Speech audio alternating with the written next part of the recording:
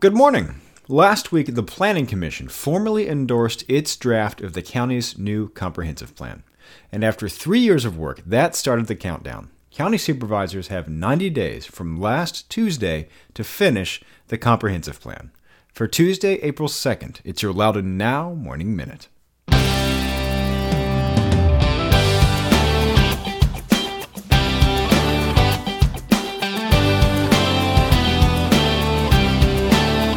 Loudoun County Commuter Services has ways to keep your wheels turning and keep you cheerful. There are commuter buses from park and ride lots to destinations in Arlington, the Pentagon, Crystal City, and Washington, D.C., or a Metro Connection bus can drop you off at Wheelie-Reston East Metro Rail Station to hop on the Silver Line. Or local buses can get you from Leesburg to Ashburn and Sterling, from Sterling to Reston, or just around the town of Leesburg for only $1. To learn more about these or find a carpool or van pool, visit loudoun.gov/commute or call 703-771-5665. Let's go!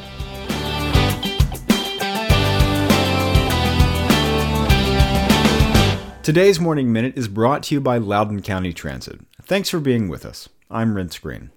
On March 26th, the Loudoun County Planning Commission formally endorsed work on the county's new comprehensive plan. That means almost 20 years after the last comprehensive plan, and after 3 years of work on this one, county supervisors now have 90 days to finish that work. Actually, as of today, they have 83.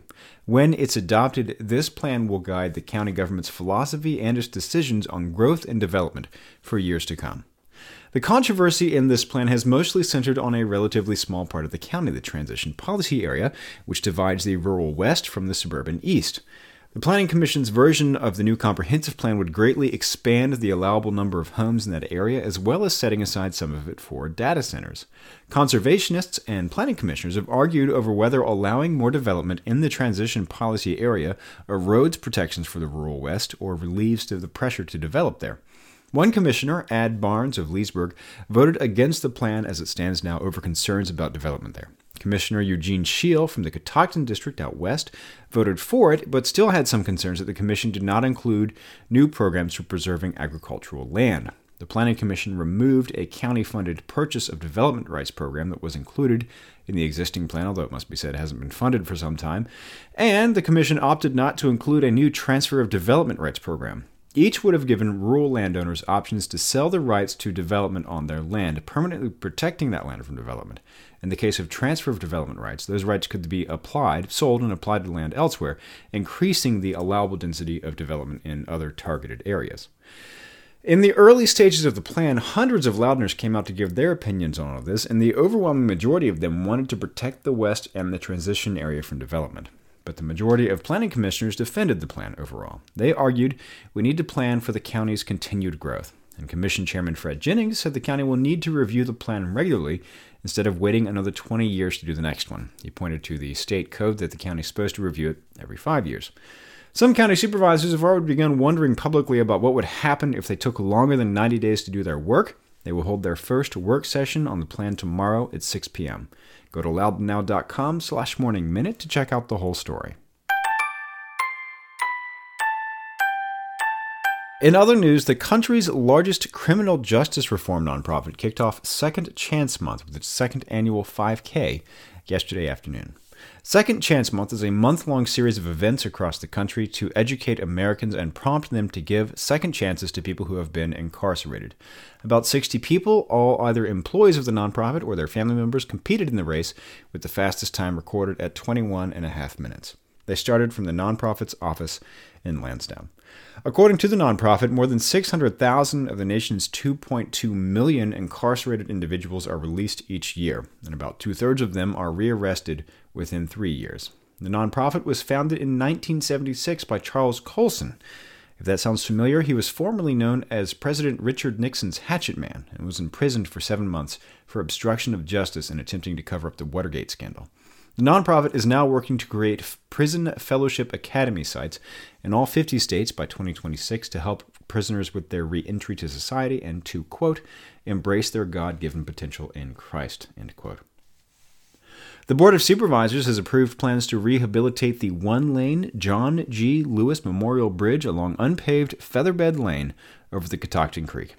According to the county, the bridge dates to 1889 when it was built on the Leesburg and Alexandria Turnpike, which you might know today as Route 7, over Goose Creek. In 1932, it was taken apart and moved to its current location over Catoctin Creek. In 1974, the Catoctin Creek Bridge, as it was then known, was placed on the National Register of Historic Places as an example of 19th century engineering. In 2013, the bridge was renamed for John G. Lewis, who led the effort to get it on that list. Then in 2014, the weight limit on the bridge was reduced from 15 tons to 3 tons after an inspection found cracks in the steel. Since then, the Virginia Department of Transportation has been studying options for replacing or rehabilitating the bridge, along with a community panel. The plan they've chosen calls for building a new bridge and putting this one on top of it. They'll mount the existing steel truss bridge on top of a new bridge of modern design with an attempt to preserve the look of the old bridge with faux stone abutments and a deck of glue-laminated timber. Construction on this $5.6 million project, which is fully funded with state and federal money, is expected to begin in spring of 2021, during which time the bridge will be closed completely. That work is expected to last 18 months. And 3 students at Foxcroft School have been named Scholastic Art and Writing Awards National Medalists. The Alliance for Young Artists and Writers announced the result of their National Scholarship and Recognition Program for Creative Teens in grades 7 through 12 on March 15th. The works of Roxy Chen, Shay Hogan, and Emma Northrup were selected from among more than 340,000 works, ranging from memoirs and critical essays to sculpture, editorial cartoons, and video game design. About 2,700 works become national medalists. All 3 Foxcroft students received silver medals presented for works demonstrating high honors on the national level, according to the Scholastic website. Roxy, a senior from Shanghai, China, was recognized in the mixed media art category for her piece The Afghan Girl. Sophomore Emma of Middleburg earned her medal with a photograph entitled Boys on the Swing, and Shay, also a sophomore, authored a poem called Autumn Loaf to earn a silver from the writing judges. Get the full story on this and all these stories over at loudounnow.com. On today's Get Out Loudon calendar, tonight at 6:30 p.m., head to Old Ox Brewery in Ashburn to learn how the love song of the fruit fly can teach us about the secrets of brain evolution. It's Science on Tap, presented by Old Ox and the Loudoun County Public Library, again at 6:30 p.m. Get the details on this event and check out the rest of the events calendar at getoutloudon.com. And if you like the Morning Minute, sing to the fruit flies about it and tell your friends, and subscribe wherever you get your podcasts, and it'll be waiting for you there every morning. Okay, have a great day.